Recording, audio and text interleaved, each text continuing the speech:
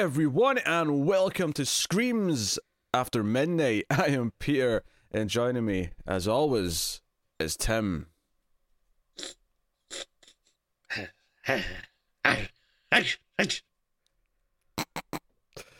That's how you choose to start this. Okay. We are a horror movie podcast. We talk about horror movies every episode, and we we watch a movie, we come and we talk about it. Are we supposed to watch it this week?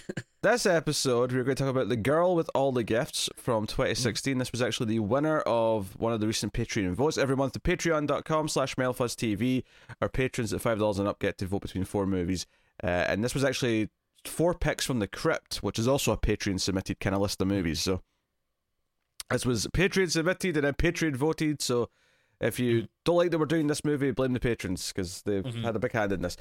So this is a zombie film from 2016 that I remember the trailers coming out for this, and it looked kind of different to most zombie movies. It looked a little bit weirder and a bit more arty, perhaps, than I typically expect a zombie movie to. So we'll start spoiler free. We'll give you a warning before we get into spoilers, and we'll go from here. So, so the basic premise of this, outside of just their zombies, is that our main character Melanie is a young girl who, for some reason, at the start of the movie is kept in a cell, and whenever she's let out of the cell, she's in a wheelchair, strapped and bound by her hands, feet, and even her head is kind of strapped back to the sort of back of the headrest. And everyone treats her and the other kids like they're super dangerous, like they cannot, and they call them awful things. They treat them like absolute scum. And we don't necessarily have context right away for why that is. Although, knowing it's a zombie movie, we expect that it's in some way related to the zombies. And basically, like a lot of zombie stuff, it's just kind of about scientists in the military looking for a cure for the overall pandemic. Also watched a movie about a pandemic of some sort in 2020. There was the odd little moment that was like, oh, he's really rubbing that hand sanitizer all over his face. That's there's a lot of hand sanitizing, some face masks. Yes. Yeah, a lot of relatable things in present day. So, Tim, how did you feel about The Girl with All the Gifts? I liked it quite a bit. I think the strongest part of this is definitely the story and the premise. I feel like, every time like a zombie movie comes out, people try to, talk about like, find like a new take on zombies, like a unique premise or whatever. And I feel like it's usually not the case. Like it's usually like, oh, hey, look at this new take on zombies. And it's like, well, it's just zombies, but in a strip club or something. Like it's not, like that new. Like, yeah, check out our review of Peelers for said strip club zombie movie. Yes, continue. I feel like so often it's just like people putting zombies in a specific location and then saying that's a new take, which really isn't. But I feel like this is genuinely like, oh, here is something different with zombies that I've never seen before. So I really liked it for that aspect. I will be like a little critical about some of it though. Like I do think that there's a lot of stuff that I feel like suffers where maybe like I don't think it's like I don't think there's much interesting stuff like in terms of like the direction and like the way like the zombies look and stuff. There's a lot of stuff that kind of feels just like a generic zombie movie to me, where okay, if you didn't have this interesting take, there really wouldn't be much here. So I do feel a little critical in some aspects of that, but again though, I think the story and the characters were interesting enough that it does actually make it like good and worthwhile. Interesting. Something you said there that I'm going to pick up on. You said that you weren't feeling much with the direction. Now, there's something more specific there to what you meant by that, but I actually think one of the strongest elements of this movie is its direction, particularly the camera work and the visuals and how it chooses to shoot a lot of it. No? Did you not feel that? There wasn't really anything that stood out to me about that. Interesting. Okay. Because I actually agree with some of what you said there. Some of the things you said about the generic zombie elements kind of being the weakest element of the movie. The way the zombies act, I would definitely agree, feels like almost like a parody of how zombies normally act in movies. I feel like ever since the Dawn of the Dead remake came out, we have that kind of same like fast running, like frenzied, jaw snapping kind of zombies that, it just didn't really seem like too unique to me. And I mean, I don't want to sound like I'm being like too harsh. Like, it's not like it was bad. It's just that it wasn't something that necessarily like stood out to me as being like, oh, this is something cool I haven't seen before. Again, compared to the interesting premise and stuff that I do think was quite unique and original. And I don't, maybe I'm being like too harsh on the direction. Again, I'm not like saying it's bad or anything. Maybe just the kind of genericness of the zombies maybe makes me think that that was a little generic as well. So I don't know, maybe I'm not giving it enough credit, but that's all I'm trying to say, though. I don't want to be super harsh or anything. No, I agree with that. I actually there's a couple other zombie tropes or zombie story tropes, perhaps that is more accurate rather than the zombies themselves, that I think hinder it, especially in the sort of middle to back half. Because I think the opening is the strongest part of the movie. The opening, like 20-30 minutes, is really good, and this is where I'll disagree with the direction, because the direction I thought was razor focused. This first chunk, introducing us to this character who traditionally you immediately look at a small child and go, oh, sympathetic, and you have her treated so badly, so poorly. The tone, the way it presents kind of the characters, it kind of, it's almost like you almost wish you could go into this without knowing it's a zombie movie first, just to have it unravel throughout the way it reveals, okay, here's what's actually going on in the world, here's what these kids actually are, here's how it ties into this, and so on. Well, I'll definitely agree. I do think that first chunk when they're inside the complex was definitely the best part, and maybe it's when they get outside that I started maybe feeling a little more bored with some of the direction stuff. But I think you're right, though. Like, I didn't know much about it going in, except for I basically knew that it was a zombie movie and that was it. But like for the first 15 20ish minutes, I actually started to doubt myself. I was like, oh, maybe it's not a zombie movie, maybe I was thinking of something else, or I was wrong, I don't know. But I do like that there's that kind of mystery in the beginning. Well, yeah, you've got that thing as you're watching it where I think for the first 10 minutes or so you're like, is this just more of a drama? Like, because when I talk about the direction being good, I'm not even talking about how horror movies are typically directed. I just think the direction is really strong from a dramatic point of view. The way it focuses on her perspective of what's going on around her, the way it kind of introduces the various characters, which again is maybe more veering towards the script rather than the direction, but I think it introduces the elements really, really slyly in a way that immediately gives you sympathy for certain characters. There's a choice that Melanie makes early on that, even though we get to a point, like I say, 10 minutes in, where the horror element is finally started to be revealed, right? There's a moment where the teacher who teaches all these kids who are all strapped to these chairs, played by Gemma Arterton, she has this moment where Melanie tells this story, that they're given this assignment to write a story. And Melanie's story is so touching and is clearly relevant to her experience and her dreams of having freedom and her dreams of being kind. And because of the way they treat the kids, Gemma Arterton gets really emotional about it and goes up and kind of pats her on the head, which is clearly a no-no. And Paddy Constantine, who's also in the movie, he's like the sort of the lead soldier who's kind of there with protecting everyone. He comes running in and gets really angry and says, oh, you can't get close to them and touch them and do that. You can't do that. It's dangerous. And then he sort of does a little demonstration to show why it's so dangerous. And then we get the first hints of, okay, these kids are dangerous. They are monsters. They're infected with the zombie virus. Now, they're different to regular zombies in that they still have intelligence and they still have all these things, but they do have the hunger. Which I said, as I was watching it, I was kind of saying to myself that this is obviously I don't have any of the rules of this, but it makes them feel more like vampires than zombies to me. Just with the fact that they have the intelligence, but then have the hunger to feed, even if it's not on blood specifically, and it's not, daylight doesn't kill them or anything like that. But it feels a bit more vampire-y in that sense. But immediately. It's funny because there was one like very specific scene that actually reminded me a lot of Let the Right One In. Really, because and then from there, I was starting to sort of guess, okay, how did these kids come into existence? And my guess was basically Blade, and I won't say if I was right or not. Yeah. Well, no, and the same way that Blade became like unique. Oh, gotcha. To what he is, like, you know, the Daywalker, the half vampire, half human kind of thing. I thought you meant that like the children watched Blade and no. became zombies. I mean, once you get past some of his one-liners, you do feel like a bit like a zombie. To be honest, I think that's a fair statement in there. Hell yeah, Blade rules. I don't know if it holds up, Tim. I don't know if I agree with that. It does. It doesn't. Anyway, the point is that we're interested in this horror element, but there's the choice that Melanie makes within about a minute or 2 minutes of that happening that makes you still sympathise with her, regardless of what you've just seen.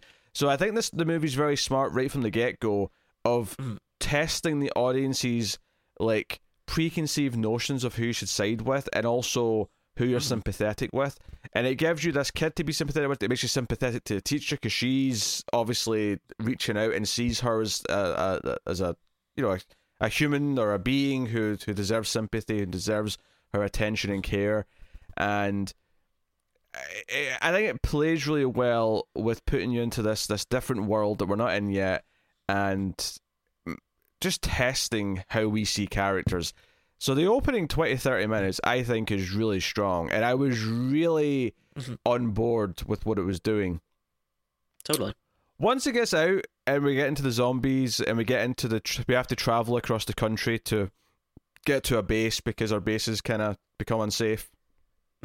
Once it gets into that, that's where some of the generic zombie tropes kind of start to, forgive the word, infect the movie, because I kind of felt like the goal, once they're out of the base, the first base, I was kind of like, I feel like there's been a couple of casual lines, oh, we have to get to this other base because it might be safe, and I'm like, right, this is so vague, and it almost feels like when they were writing the script that they kind of said, you know, we don't have to really worry too much about their objective. It's a zombie movie. We can just write down, they have to get to point B, and that's it. Like, it doesn't feel like there's the goal in the movie feels a little bit just an afterthought. Feels weird because the goal should be the first thought, not the afterthought. But it does kind of feel like the afterthought, where the movie's more concerned about the characters, and this is true for a lot of movies in a lot of ways, where it's more about the characters' interactions on the journey as opposed to the goal. But the goal in this feels so vague and just so, just whatever, they have to get to this place because it's a zombie movie and they have to travel, blah blah blah. Especially because again, you start off with something that's really cool and different that you've never seen before, and then it does kind of quickly, like, I was surprised once it feels kind of fast, like, that they get out into the real world, because I wouldn't have been surprised if, you know, most of the movie takes place on this kind of compound area. But I was expecting it, honestly. I thought we weren't going to see like any sort of great like civilization till the third act. I thought we were going to spend most of the movie in that base. Yeah. And again, I don't want to say necessarily that, like, once they get out, that like the stuff that they're doing is like bad. Like, I think it's still like there's still cool sequences and everything, but it's just like, you know, again, just coming back to that thing where it's like, okay, this feels like the kind of normal zombie tropish stuff that I'd expect. Like, it doesn't necessarily mean that it's awful, but, like, you know, there's still cool stuff that happened. It's just I don't know. I guess I kind of was expecting more. I think if you're someone who's like sick of the zombie genre and get annoyed at all the regular tropes that we see in zombie movies, I feel like once you get to the second act, you're going to start to feel that tired feeling that maybe you were worried about going into it. Well, I mean, how do you feel personally? Like, do you, like, where do you stand with zombies at this point? Like, I mean, I know, you know, we're glad that Resident Evil's back. We've been having fun with the games, but in terms of like movies and stuff, like, if you hear new zombie movies coming out, do you roll your eyes? Are you kind of sick of it? Do you just feel nothing towards it, or? I mean, I guess I lean towards being sick of it, but not to the extent where I don't rate them all off. Like, I feel like Sure. most zombie movies that come out are probably going to suck. But I mean, that's true for a lot of genres. But Yeah. but at the same time, like, you know, maybe it's just something as simple as Train to Busan was so freaking good just a few years ago that, like, yeah, there can still be a gem. There can still be a Definitely. gem. Maybe once every 5 years we'll get that great movie, and Peninsula's coming, so we'll have a look at that when it does. But I'm kind of at a place where I get why the tropes are tiresome, and there was definitely moments in this, and I think what's weird is that it wants to be this grounded, emotional, character-driven zombie movie, right? That's what it is. Sure. Mm-hmm. But the weird thing is that when it does do the generic things, which is weird because the first like 30 minutes, even though the idea of looking for a cure, because I was getting like, as much as there was obviously a lot of like other zombie movies in this, I was definitely getting some Last of Us vibes from a couple of things. Okay. Namely the way the cities looked, the fact that it was fungal related, the virus, and just a couple of other little small things. But like the opening 30 minutes, despite the fact that looking for a cure isn't necessarily that unique of a premise, it feels genuinely different and definitely, you know, genuinely original in how it approaches the characters in this situation, or at least in terms of zombie movies. Because I don't feel like I've seen a zombie movie with the tone that this has. When we've got this melancholy, because as much as zombie movies should be this depressing thing, because the entire world's basically came to an end and they're living in this horrible hellscape. I feel like this melancholic tone this movie starts with, of this, like, you know, child hoping for better in this really bad world, is something that, you know, I would have expected more of in the genre, and it doesn't really happen. So I really appreciate that. But when it does get out and does more sort of generic, okay, we have to travel and watch for the zombies and keep each other's on our toes and, you know, be quiet and not attract attention and blah blah blah. Some of the stuff is good. There's a scene where they have to sneak through a city, because there's actually an interesting mechanic unique to this movie they introduced, which is always good. See, when you can have like one mechanic that's unique to your zombies, is usually a good idea for a movie, I think. Yep. But because the Korean show on Netflix, Kingdom, which I would recommend watching, it's only 6 episodes per season, but their mechanic is that, much like vampires, zombies only come out at night. I mean, there's actually a little bit more to it that they reveal as it goes on, but I'll just say that. So basically, during at nighttime, it is like hectic zombie attacks, like they're fighting for their lives. But then when daytime comes, the zombies all disappear to like shade or whatever and go to sleep. So they've got like the day to prepare. So it's a mechanic, right, that makes it feel different. Like, okay, they can plan, they can think, they can, like, there's a different idea to it. That sounds cool. I might check that out. And this has a little mechanic to it. But like I said, some of the other zombie tropes that it does is that this movie's so determined with being almost like highbrow. It wants to be thought of as a movie with a message, and it does. Like, the ending does have its message, and we'll talk about kind of where it goes. But some of its zombie trope elements are so like, it's like the director and the writer are like not interested in them, so they're just kind of there. Do you know did you see who the writer was? Yeah, Mike Carey. Are you familiar with Mike Carey? Well, I mean, I'm assuming it's the same Mike Carey that's like a comic book writer that, you know, he did like a bunch of like Vertigo stuff, like like he had a long run on Hellblazer, and then he did, what was Lucifer, that's I can think of, and The Unwritten. Well, given that his movie and TV credits are really small and consist of the X-Men Destiny video game, an episode of Constantine City of Demons, and something called Shadow of the Elves, I'm going to say that it's probably him. Yeah. I don't think he's done much Marvel stuff, but he did have a long run at X-Men, so it seems like that would all check out. Yeah.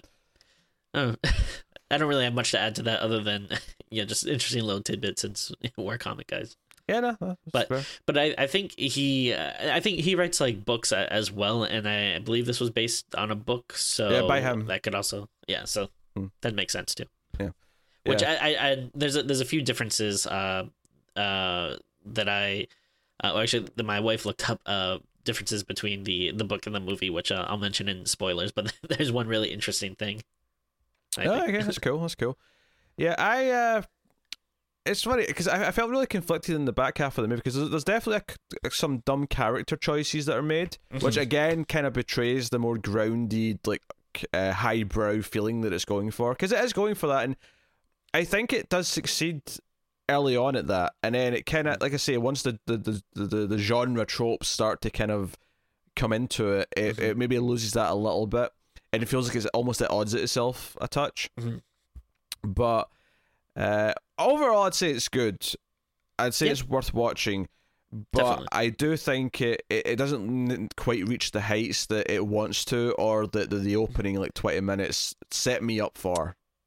Yeah, this was something that I'd actually wanted to see for a while. I've had it on my Netflix queue, for quite a bit. And it's just one of those ones like, I never got around to. But I remember when it came out, it was getting like a lot of, like indie love and praise and everything. So I was definitely coming in expecting like, all right, I don't know much about this, but I heard it's good. And I do think I was ultimately satisfied with it, and I would say it's good. Unfortunately, it's just not like amazing like I was hoping. I can totally see why for some people though they totally connected with it, and like, sure. The elements that make it work are stuff that really sung to some people. I totally get it because. Yeah. And if anything, like if we're being maybe a little overcritical, I think it is because it seems like we're on pretty much the same page. Like maybe we're a little more critical just because of that opening being so good and interesting that it sets a bar. It sets a bar, and then the rest of it's like, oh, it's not quite as good as that. Yeah, and that that kind of hurts. But it's just it's different. It's trying to do its own thing, at least in places, and definitely at the start. Maybe it doesn't do enough of its own thing by the time it's deep into the movie. But the ending also kind of does. The ending's definitely making a point, and it is a movie with a statement. It's a movie with a message, if you will. And I think the message is good. I don't know if it necessarily nails like my feelings with the characters and tying up with the message and what it's doing. Yeah. And I guess what I mean by that is that when characters make choices at the end for the message to sort of come across, I don't know if I necessarily find it satisfying from a character journey point of view, even though I find it satisfying from a movie message point of view. No,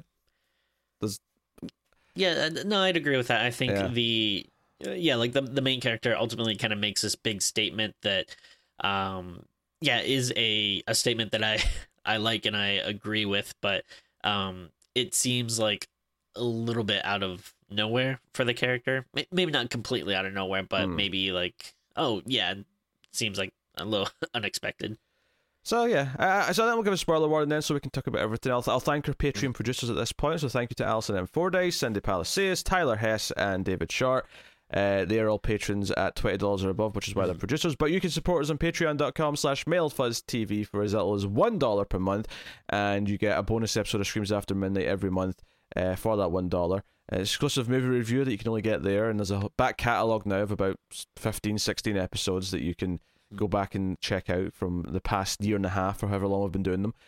So go and have a look at that. At the $5 tier, you get to vote every month on an episode, and you also get the episodes a day early. All the movie review episodes, that is. So please go and have a look and see if you want to help keep all the content coming and get some bonuses for your troubles. But so spoilers for the movie then. I will say, so this, if you look at that first half hour first, right, just to kind of set that up, because I think what I really... So then the stuff that it introduces here is that they've got this... I was calling it hand sanitizer at first. It's more specific than that, but there is this sort of like, gunk they wipe on themselves. I think they call it like blocker gel or something like that. Yeah, it basically blocks a smell because the zombies can smell them, and this is like a mask for that, essentially. And like I love that like first scene with it where I think it was like someone was like feeding them, and then they got too close or whatever, and then they like kind of like rushed like back into the hallway and was just like constantly like rubbing themselves with it. I just thought it was just like really cool. Yeah, no, it was really interesting. And again, in the context of 2020, this moment probably played more for us than it did in 2016. Because like, oh, he's really putting that hand sanitizer on. He's like really keeping it good. Because there's parallels to make with the zombie virus and what's going on in the world, right? It's just not it's not difficult to make jokes comparing the two. But so it sets up. But what I really loved, which I really love the way it introduces the various characters, the way that it introduces that the teacher is sympathetic towards Melanie and the other kids, and the way that then Paddy Considine then sort of spits in his arm so that it's no longer the blocker on his arm, it's the, his DNA, right? It's his scent, and makes the other kid kind of like, go for his arm to prove what it is. But so there's a moment before that where Glenn Close, who we've not even talked about yet, is like the scientist who's like trying to cure the planet. she's like the Wesker of the group, I guess, kind of like the big person in charge. I mean, that's a weird comparison given what Wesker does in Resident Evil, but sure, okay.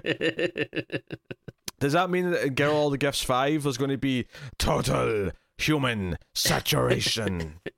Oh, totally. But she makes small talk with, because a lot of the soldiers, like they call them abortions, like they're absolutely awful to them. They treat them like they're absolutely vile dogs who shouldn't be treated like human beings. But and I think if anyone ever does, call him a human or treat him like a human, they're very quick to say that's not human.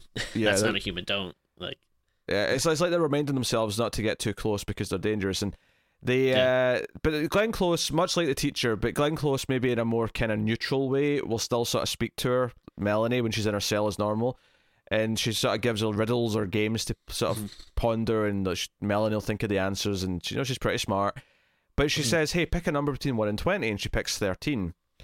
And when she's getting up for class the next day, and they're wheeling out all the kids back to the classroom, the door number 13 isn't open, it's shut, right? So whoever was in 13, which was the ginger kid who was in the first classroom scene, he just doesn't show up, and it's like, oh, he's probably been experimented on, he's gone, he's dead. So when I said there was a choice she makes early on that makes us really sympathise with her, even though we've already seen her be kind of, like a carnivore, like a zombie, and even there's one disgusting scene where they feed her like maggots, so it's like, no, can't be having it. But when Glenn Close asks her to pick another number between 1 and 20, she says number 4, and I immediately got from Glenn Close's reaction that number 4 is her number. That Melanie picked her own number because she would rather sacrifice herself and see what's happening than to have someone else disappear. And it's like, okay, right, it's easy to sympathise with her at this point. She cares about her fellow kids, so she cares about, the adults too, but she cares about the others, and it immediately goes, okay, regardless of what we've seen, she has a heart. And I think there's a real soft spot for me when it comes to stories about characters who fear. It's basically How to Train Your Dragon, right? Where they all fear the dragons, and Toothless is the one who befriends an actual dragon. And by the end, it's a story of them realizing that the dragons aren't to be feared; they are friends, and they can be trusted. Right? It's Battlestar Galactica with the one or two good Cylons versus the rest of the Cylons. This is so Paddy Considine and the other soldiers, the way they treat Melanie and the way that they make it, because they make her wear a muzzle when they get out. Like they don't trust her to not bite them. Like they treat her so harshly, but every so often there's those little moments of like starting to talk to her like a human or to trust her to do something when they're out in dangerous places, and she has the ability to like walk around the zombies and they won't attack her because she's technically one of them. Like they have to trust her to do things, and she keeps her word and she does things. And anytime there's little moments of that where Paddy Considine decides to trust her with something, it feels like a big deal and it feels kind of heartwarming. Which does actually make something that happens at the end kind of bittersweet. Like, it really, because over the course you feel like he's becoming better. He's treating her, and not even blame him so much for how he does treat the kids, because once we get outside and we see the hordes of zombies at the fence and like everyone just try to like shoot them to make them stay back and stuff, we see how bad the world is. Yeah. So again, it's challenging. It's making us think about what's right and wrong, black and white, shades of grey, all these things. It's making us think about these elements. So I appreciate those ideas to it. And the first half hour is very much what does that. There's the small details as well. I like that when she is wheeled out in the morning because she's picked herself to go to this lab area. They have to take her outside, and when she sees the sunlight, I actually thought she was seeing the sunlight for the first time. I think technically it's maybe the first time since she was a baby, but same difference. It's just like she's never seen daylight before, and she's like paying attention to it, and she's like, "Oh, what's this?" And I guess we didn't really mention it, but the actress that plays Melanie is great. Like she's, like sometimes kid actors aren't always the best, but yeah, I thought she did a great job. Yeah, I thought she was pretty good. Pretty much 90% of the time. I think there was. I think there's a couple of things towards the end that felt a little bit. I think it's when she makes her choice at the end. It didn't click for me. Okay. And I think that was maybe less her fault as an actor and more the story. The character like, didn't feel like it was building to this, I guess, and it felt a bit That's off fair. to me. But no, I agree she's good for the vast majority of the time. But she's taken to a lab, and Glenn Close explains that they're trying to make a cure, and like you have this in you because you still have your intelligence, and you might be able to save the human race, and yada yada. I actually really liked there was a bit of direction in this scene that I loved, which is they hear the alarms go off, and like the assistant's like, oh, should we postpone? And Glenn goes, no, this is too important, just close the shutters. So all the windows have shutters on them, but we can see as the shutters are coming down, we see someone running towards them, and I actually thought it was a soldier. I thought it was a soldier coming to get them, because it's too shadowy, you can't see who it is. And it's actually a zombie who immediately like dives through the window and like grabs the assistant and bites her. I thought that was a really well directed moment. Oh yeah, like this is when they're still in the lab, right? Mm-hmm. Yeah. I really like this scene because it does feel like the first like full on like, hey, remember this is a horror movie still. We're gonna have like these horror set pieces, and I thought this was really cool. Now I forget, do they actually say how like the zombies were able to breach the compound or whatever? I'm not sure if I'm forgetting something, or is it just kind of like, hey, what do you expect? They're zombies, just go with it. I guess, yeah, they never really said anything. I mean, I wonder if it would have benefited from a couple of scenes of like the soldiers struggling at the fence, just to kind of set up that, it's getting close, that it's building to it. Because it does feel very sudden how quickly we move from the status quo to, oh shit, we're now in a truck like outside the camp. Because when basically the assistant, like, because they turn into zombies really quickly in this. It's worth mentioning that like the assistant who gets bit here is a zombie within about 10 seconds. Like she starts like making that sort of chomping.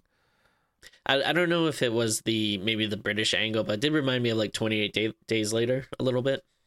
Yeah, there's some 20 Days Later in there, a little touch. And I'm not a big fan of that movie. We've not done that movie yet, and I'm sure we will at some point. But, I mean, no, I don't think it has its good qualities, because it does. I just think it doesn't... The whole is not the sum of some of the better parts, is all I'm saying. Interesting. I remember liking it quite a bit, but it has been a while since I watched it, so it might be fun to revisit. But there's a fun one because Melanie... Because Glenn Close sort of hides and sort of to save herself. But Melanie gets out, and when she gets outside, she's sort of running through the chaos of all these soldiers being bit by zombies. There's like a nice one here where it's kind of like just the camera's kind of like dancing around and showing various things happening. There's a lot of chaos, so it feels quite impressive. And she ends up saving the teacher, Arterton's character. She jumps in and like stops the zombies, but she also stops. She kills two of the soldiers. One of whom is played by I can't remember the actress's name, but Naomi from The Expanse, which was kind of her first mistake for me. It was like, oh, you just killed Naomi from The Expanse. I'm not happy about this. What you did? I don't care if she's been mean to you the whole movie. I'm not on board with this. Not the worst thing she kills though to make me not root for her though. I'll just more on that later. And I forget if it was maybe this scene or a scene later on, but I think there was something around here that just kind of reminded me of Let the Right One In. I think just the idea of like a child jumping on an adult, and then like I think they even go for the neck and stuff too, which I mean obviously I'm not saying like, oh, they ripped it off or anything, but just like, oh, hey, that kind of reminds me. Yeah, similar visual. She has this thing where after she's eaten, she's into sort of a state of euphoria for a little bit, and that happens here in the middle of the battlefield. Yeah, so what I take it happens is basically these kids technically are zombies, but it's just they only really become zombified if they're hungry. Like as long as they're or I don't know if that's only true for Melanie, but no, I took it that it seems to be true for all these kids that are of their type. So basically, like, yeah, if if she's hungry, you gotta watch out. But yeah, like which also actually, it also kind of reminded me of was iZombie a little bit. And I'm talking more about the comic than the show, because I'm not sure if they did this angle in the show, but at least in the comic, it was like she, the more she ate, the more she resembled actual human and could speak and talk and. Yeah, no, that was in the show. The mechanic was she was completely normal, but if she went too long without feeding, she would like start to revert into more of a what they call a Romero in the show. Yeah, which I really like that phrasing. Yeah, that's one of the few instances where I kind of don't mind it. I was joking on Twitter like I hate in zombie movies whenever they like. Just refuse to call something a zombie. That's made me groan as well. When they finally started using the name that they use for the zombies in this, they call them the Hungries, and I'm like, what? Like just call them zombies. Like we all know they're zombies, and like I know like I think it was like The Walking Dead. Like Kirkman said, like it's a universe where zombie movies don't exist, so it's like fine, whatever. But that can't be true of like every like zombie movie. I think Walking Dead, it doesn't bother me to call them walkers because it ties into the title of the story, right, for a start. And it sounds not bad, right? Calling them walkers because of The Walking Dead. Yeah. There has some logic to that, right? Yeah. But it feels like every movie has to do it, so like every movie is trying to think of the phrase that's going to be unique. So I feel like... And I'm okay with, say... Because in the same context, if you're in a world that doesn't have zombies, I'm okay with calling them the infected. Because that's just an accurate term for what they are. They're infected with the virus, right? So it doesn't sound like you're trying to make a cool buzzword by saying the infected. I think the Hungries, though, feels like it's trying really hard. And I can't understand like how they came up with that name. Because, I mean, we all get hungry. Yeah, we're all, right. I mean, okay, technically we're all walking as well, but walkers is short for Walking Dead, right? As opposed to as opposed to a corpse who's just a corpse. Yeah, yeah. There's it's a small thing, but it really did irk me every time they said it. Yeah, and it sets up like just how dangerous it is, like because they get this sort of armored truck, and it's this Paddy Constantine, a couple of other soldiers, Glenn Close, Melanie, and the teacher. In the truck, it's okay, we can't communicate with the radios to get to this main base, so we're going to try and get there. We have to travel, and the truck eventually breaks down, of course, and so we do a really fun sequence going through the set, because they set up this thing where these zombies in this movie basically completely rely on their smell, and they do have hearing, they can hear as well, but if you're quiet and you've covered your scent, you can actually sneak around them, because they do kind of go to sleep. They don't lie down, but they kind of just sort of stand there and like. So we get a sequence where they're sort of sneaking around all these static zombies, and I thought that was a fun little mechanic. That was okay. This is something unique to this movie, a little bit different. Not that I'm saying there's never been a sneak around the zombie scene. My joke is they were like prepping this as they were explaining the rules before they did it. I was like, oh, so we're going to do a serious version of that Shaun of the Dead scene where they're pretending to be zombies. That's what we're about to do. I like the little details here that felt thought out. Like at one point, Melanie says that the E blocker that they use to cover the smell, that also has a scent, and it does cover the smell of humans, but if you know what the smell is, you can track that instead. So she can like track that smell. She says that later on, and I thought that was an interesting little touch as well, which made sense. It made sense to it. It's not like it's not scentless. It's just doesn't smell like humans.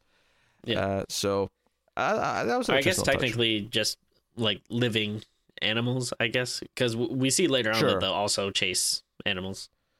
Yes, we do, because Melanie eats a cat, the little bitch. And sacrifices a dog, basically. I like to think that the dog got away, but nah. I was actually mad for a sec. I thought, you're going to eat the cat, but you think the dog's too cute? How dare you? I was getting mad for a second, but then she used it as bait, and I didn't feel as bad. Because they end up hiding in like an old hospital, and there's too many zombies outside because they have this moment where one of the zombies is kind of showing a maternal instinct. And Glenn Close like can't help but try and look in the pram. Sorry, the stroller. Stroller. Yes, there you go. To see what, and it's just like a rat like eating something. This like annoyed me, not from a not like a story point of view, but like just in terms of like when you get mad at a character, because yeah, I did think it was cool when she lifts it up and it's like, yeah, it was a like gross rat thing or whatever, but like Glenn Close is like seeing so much stuff. Like, was that really like the worst thing she's ever seen that she couldn't help but like scream? Gasp, yeah. like it was like like yeah, it was like you're really gonna be that audible over something like this. Yeah, so the zombies all start waking up because of that. So there's too much of a mob. They have to run into this building. I thought it was interesting that the zombies kind of wake up one by one. They all just wake up at the same time. I guess because they wouldn't be able to have the characters escape if that happened. Sure. But because there are a lot tons of them in this place.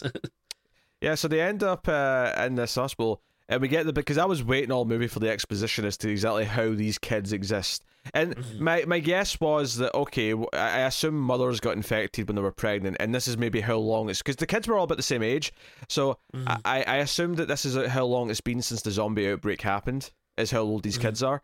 And that seems to be the case. The one part that I didn't necessarily sort of like think of, though, which I thought was a really cool little detail, is that the soldiers found these kids having eaten their way out of their mother's bodies, which I thought was a really interesting, dark touch.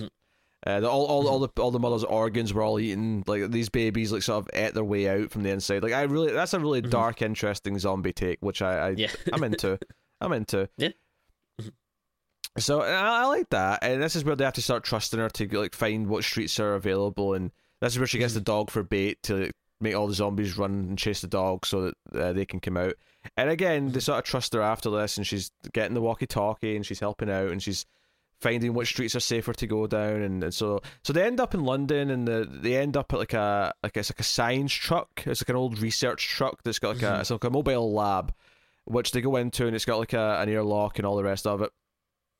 And whoever was here, the soldiers and the scientists that were here, are just clearly missing or dead.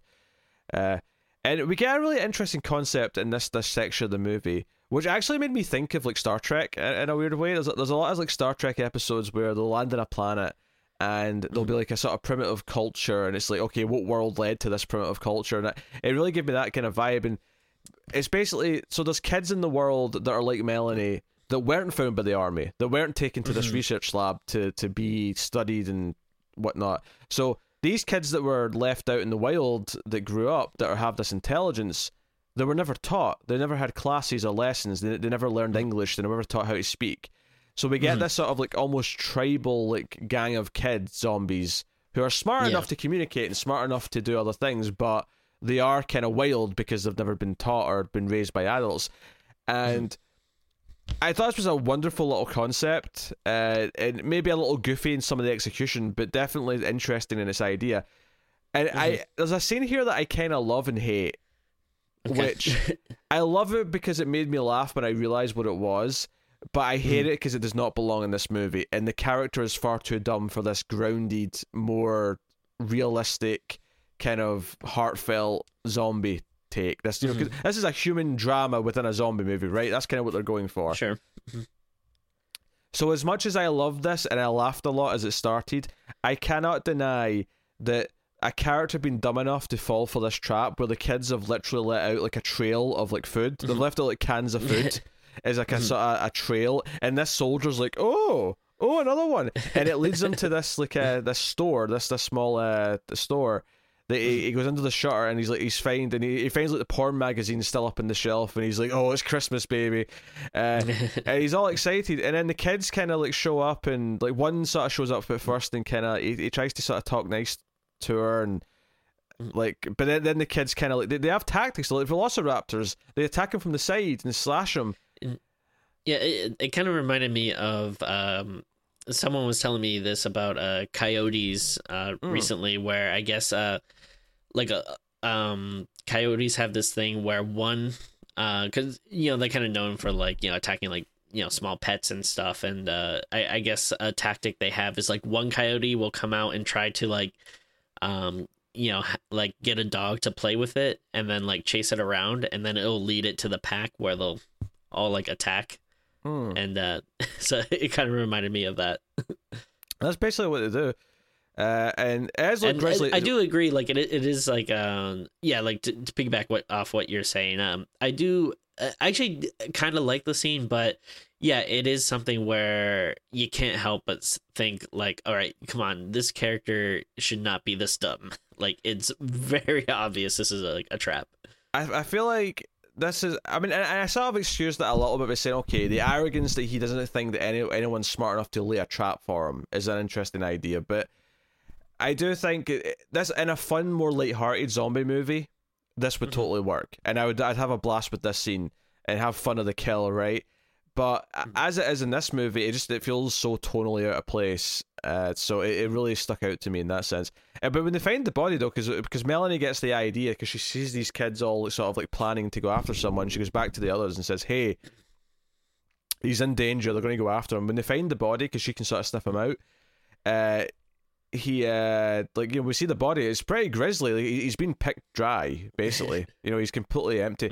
And we get this scene where Melanie essentially has to like become the alpha to this pack of like zombie kids because they want to eat the others because they're waiting for them outside. And she has to sort of take on the alpha, the leader, and win a fight, and then kind of like intimidate the rest of them and sort of be like, no, these adults are mine, these humans are mine, you can't have them. And it's kind of the first sort of glimpse of the ending, because essentially there's a whole thing before they get here where they find this big kind of like tree of zombies that's got like spores growing out of it, and the doctor, Glenn Close, is like, oh, they don't have any way for these to like these spores to open, but once they do, it'll make the virus airborne and it'll turn everyone into like one of them, and obviously that's very dangerous and could be the end of the world. And this is maybe the first time when she's sort of like having this like fight with this leader, this tribe leader of these zombie kids who are also kind of smart. That is maybe the seeds of like, okay, there's potential new civilization here. There's a new race of being that has intelligence. And the first thing that I always think of in stories like this, or stories about robots and AI, where the AI goes kind of rogue or humans are scared of it, is like, well, if you just teach it right from wrong, like, you know, and raise it and actually give it like, you know, experience and compassion, you know, maybe there can be coexistence and that kind of thing. So, and I think it's interesting with this scene too that we see her be like, you know, very violent and scary, but you know, as herself, it's like she's not like zombifying, you know, like she's not doing this out of hunger. But no, I thought that was kind of interesting. Unfortunately, the execution of the scene is a little bit goofy. Ultimately, having these kids kind of like growl and like chomp their teeth at each other is a little bit, you know, it feels a bit silly at times. It's much. I get what they're doing, but yeah, it's a little hard to take it seriously. When they get back though, Glenn Close, who's dying at this point, she's kind of been slowly dying throughout the course of the movie. She gasses the adults so that she's left alone with Melanie, who turns out doesn't have to breathe as much, so she's just kind of able to fight it. And Glenn Close pleads with her and says, "Look, I can cure this. I figured out how to do it, but I need your brain and I need your spine to do it. So you have to die. You have to sacrifice yourself." And she pleads with Melanie to give herself up to save the human race. And Melanie, and I love this point that she makes. She's like, okay, because earlier in the film, the first time we see her talk to Glenn Close kind of implies that she's still trying to figure out like if she's alive, if she's alive, right? Does she consider her to be like an animal or an equal? And Glenn Close openly says at the start of the movie that she's still kind of undecided, that she isn't really sure. And Melanie says to her here, you know, have you changed your mind? Like, do you see me as someone who's alive and who has a right and has, you know, choices to make and whatever? And she says, yes, you are alive. You are a living being. And Melanie says, well, why should then I die, or why should we die to save your race? Why is your race the one that gets to survive instead of mine? If we were alive, if we were a valid species now, then why should? And I love that point. And I loved kind of that idea that it's going with. And then, but of course, where it gets a little bit off for me is the sort of the actual big thing that she goes to do. She leaves and sets fire to the tree, opening all the spores. spreading the virus airborne, essentially dooming the human race. And Paddy Considine's like out there behind her, comes up, and like he kind of like slowly dies and turns into a zombie and begs her to shoot him. But it's kind of this sad thing where because he's not really spoken about his personal life, like what he was before this. There's like one moment early on where he kind of reveals that he, but you know, before all this, that he wasn't actually much of a soldier. He was a soldier, but he, you know, he did like, you know, basic work. He wasn't like in combat. He wasn't like some grizzled vet who'd like racked up kills. He was nothing like that at all. And he talks about someone as he's dying here, where he keeps saying her, like, you know, it's presumably his daughter, perhaps, that he's talking about, or maybe his wife, but he's talking about someone that he's lost, and it's the first time he really brings it up, and I kind of like that element to it. But she, you know, Melanie shoots him in the head, and basically is like, "I'm sorry, but like this world is ours now." I think he says something like it's over, and then or someone at some point says like it's over, and her response is it's not over, it's just not yours anymore. Yeah. I think that's maybe the teacher who says that when she gets back, because the teacher's not affected because she's in the airlock, she's in the mobile lab, and Melanie apologizes and says it's not yours anymore, or you know, maybe she says that to Paddy Considine, I can't remember, but so, and then the final scene of the movie is actually that from within this lab, because I did like the sort of the flip here where she's kind of swapped roles with the teacher. Now the teacher's in a cage and can't go outside and has to be protected, and you know, and the kids are the ones outside. But we see her still teaching class. She's actually there to teach Melanie this tribe of kids, and also the other kids that, you know, were back at the base. Like they've collected all the kids who they could find. And Melanie's teaching them how to speak. She's teaching them things. She's raising this new culture, this new society. And so the point of the movie, the message of the movie here is that, you know, the old guard, right?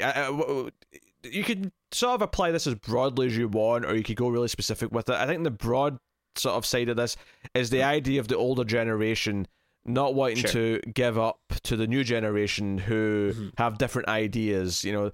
Maybe the most obvious thing right now is be like, oh, the idea of the baby boomers like still controlling politics and so on and so on. Like you could go into that. I'm not going to get political here. I'm just, you know, just apply that with your own logic to it. And the idea that, you know, the old guard will fight for survival to the point where they'll squash the opposition. They'll squash anyone with new ideas, and they'll try and hold on to the status quo for as long as they can. And in doing so, the younger generation ultimately will eventually have to fight. They'll eventually have to fight to make change, because no one's willing to give up or any compromise or anything like that.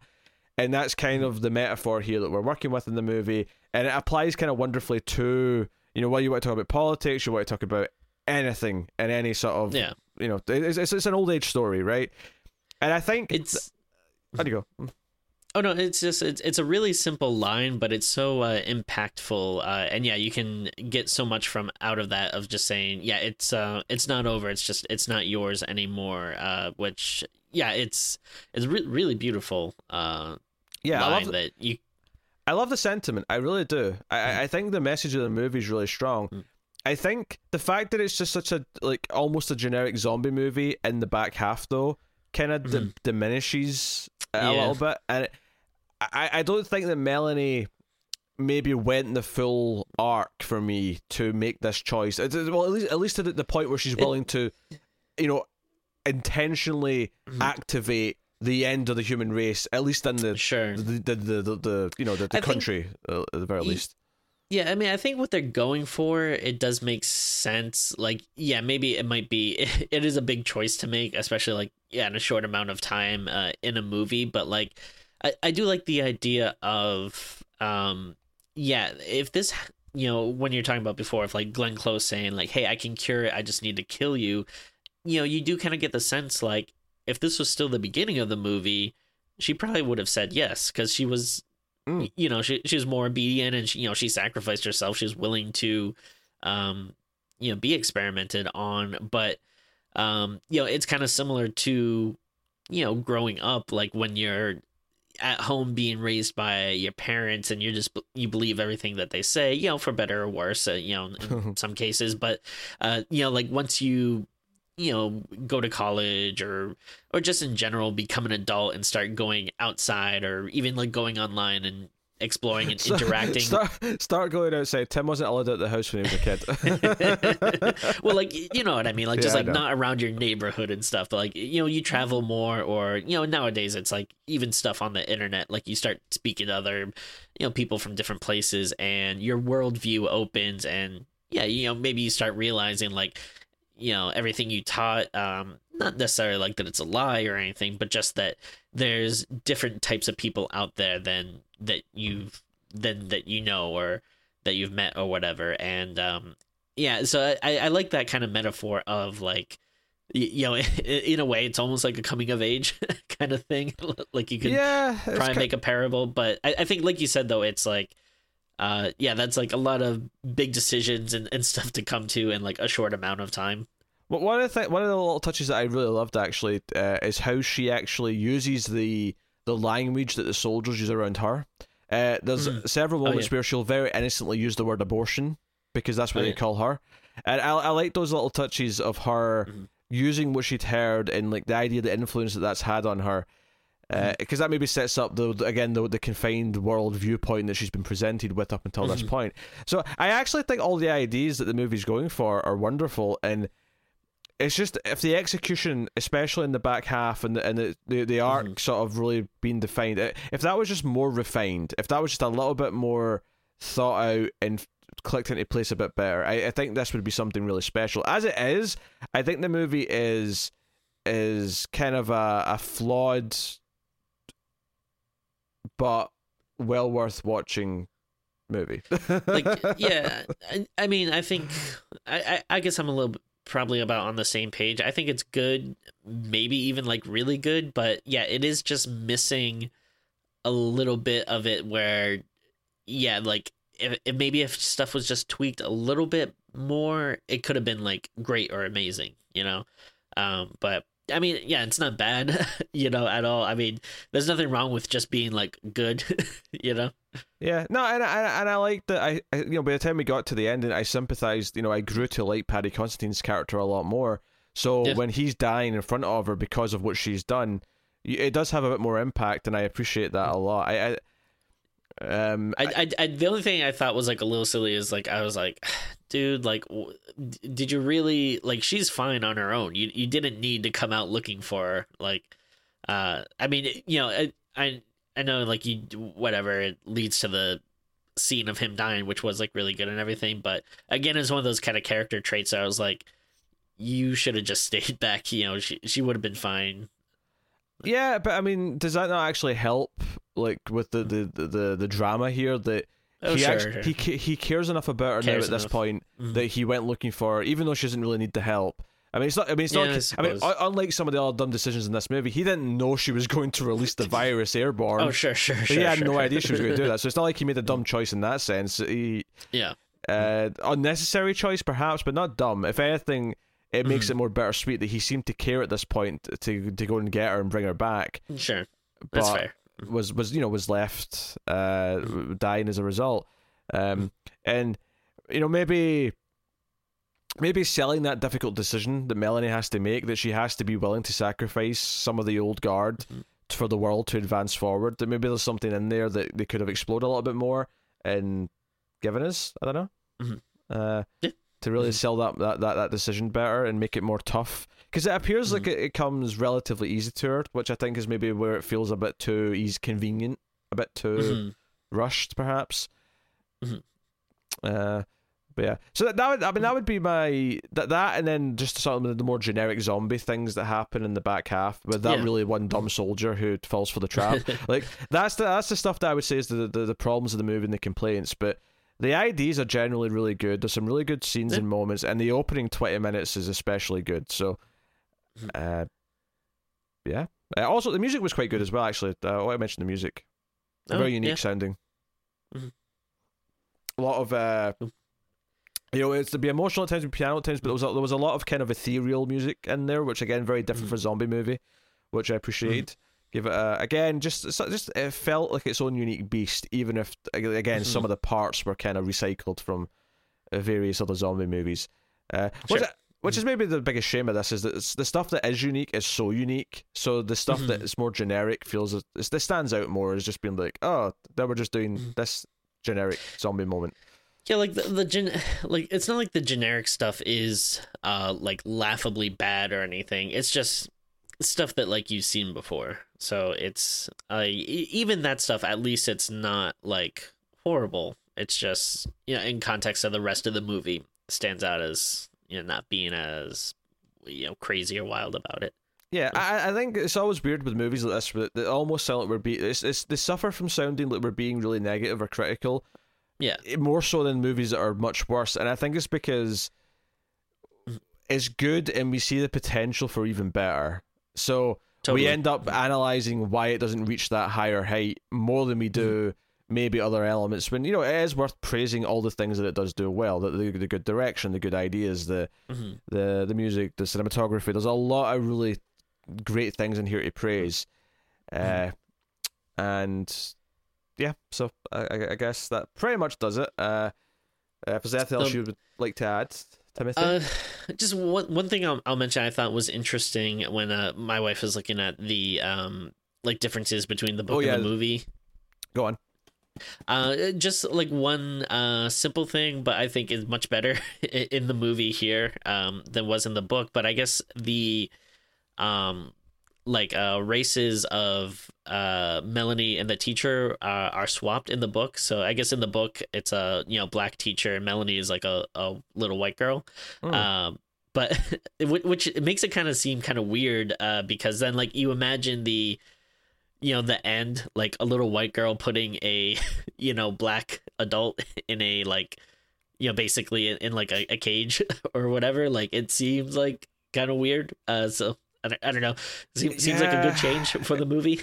It's a weird thing because I can almost understand the thinking behind it of saying that, you know, in the context of the movie, the old guard is just humans in general, but in the real world. Yeah. We kind of think as the old guard has been old white people, right? Yeah, totally. Yeah, that's I very think much. Yeah, yeah. In a visual medium where you're actually looking at the people, I think that helps. And like we didn't really mention the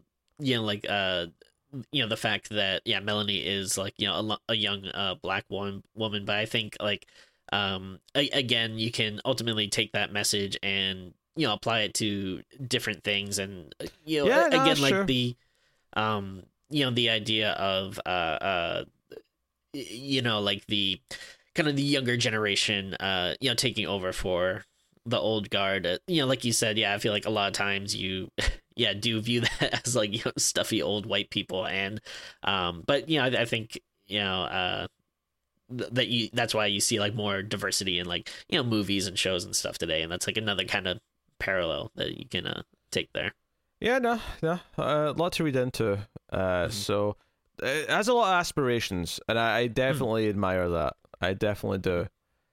So no, it was an interesting watch. I'm glad we saw it. I'm glad we talked about it. It's something a little bit different, and so, you know, we'll have to keep an eye out for more of this stuff.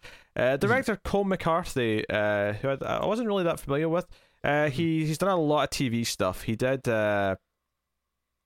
an episode of Black Mirror. He did the Black Museum episode from season 4, how I say that was.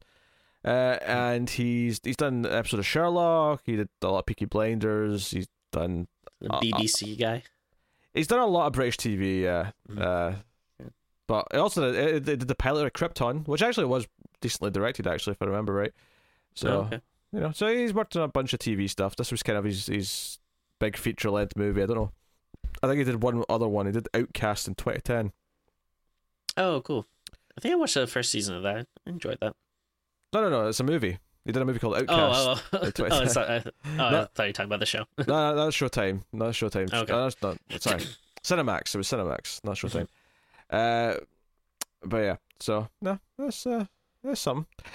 So, all right, Tim, what are you going to rate The Girl with All the Gifts? Are you going to give it the gift of a high score? I am going to go pretty high. I'm going to give it a 7.5, which, again, I think it's...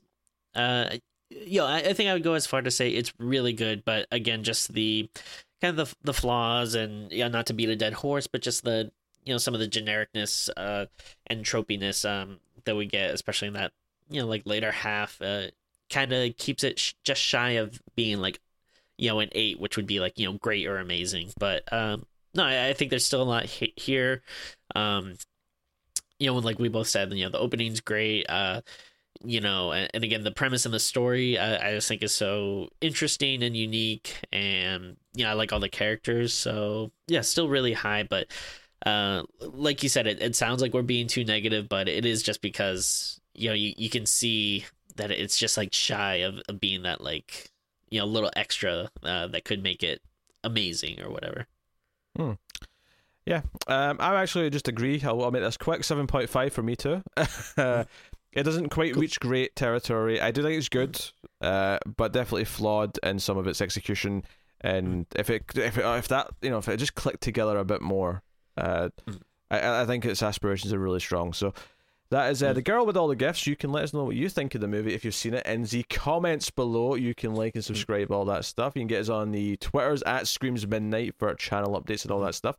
If you want to support us, of course, like I said, liking is really important on YouTube. It does give the YouTube algorithm the information it needs to promote us and tell more people about us and all that kind of thing. So it's a big way to help us for free. Obviously, patreon.com/MailFuzzTV, which I mentioned earlier, is a good way to support us financially. All very, very good stuff. So yeah, you can go and have a look at that. Otherwise, check out other content from MailFuzz TV, such as the science fiction movie podcast, The Atomic Cinema Experiment. You might enjoy that. I do that with Tara. But that is us. So thank you once again for watching or listening. We always appreciate it. Keep watching scary movies, guys, and we will see you next time.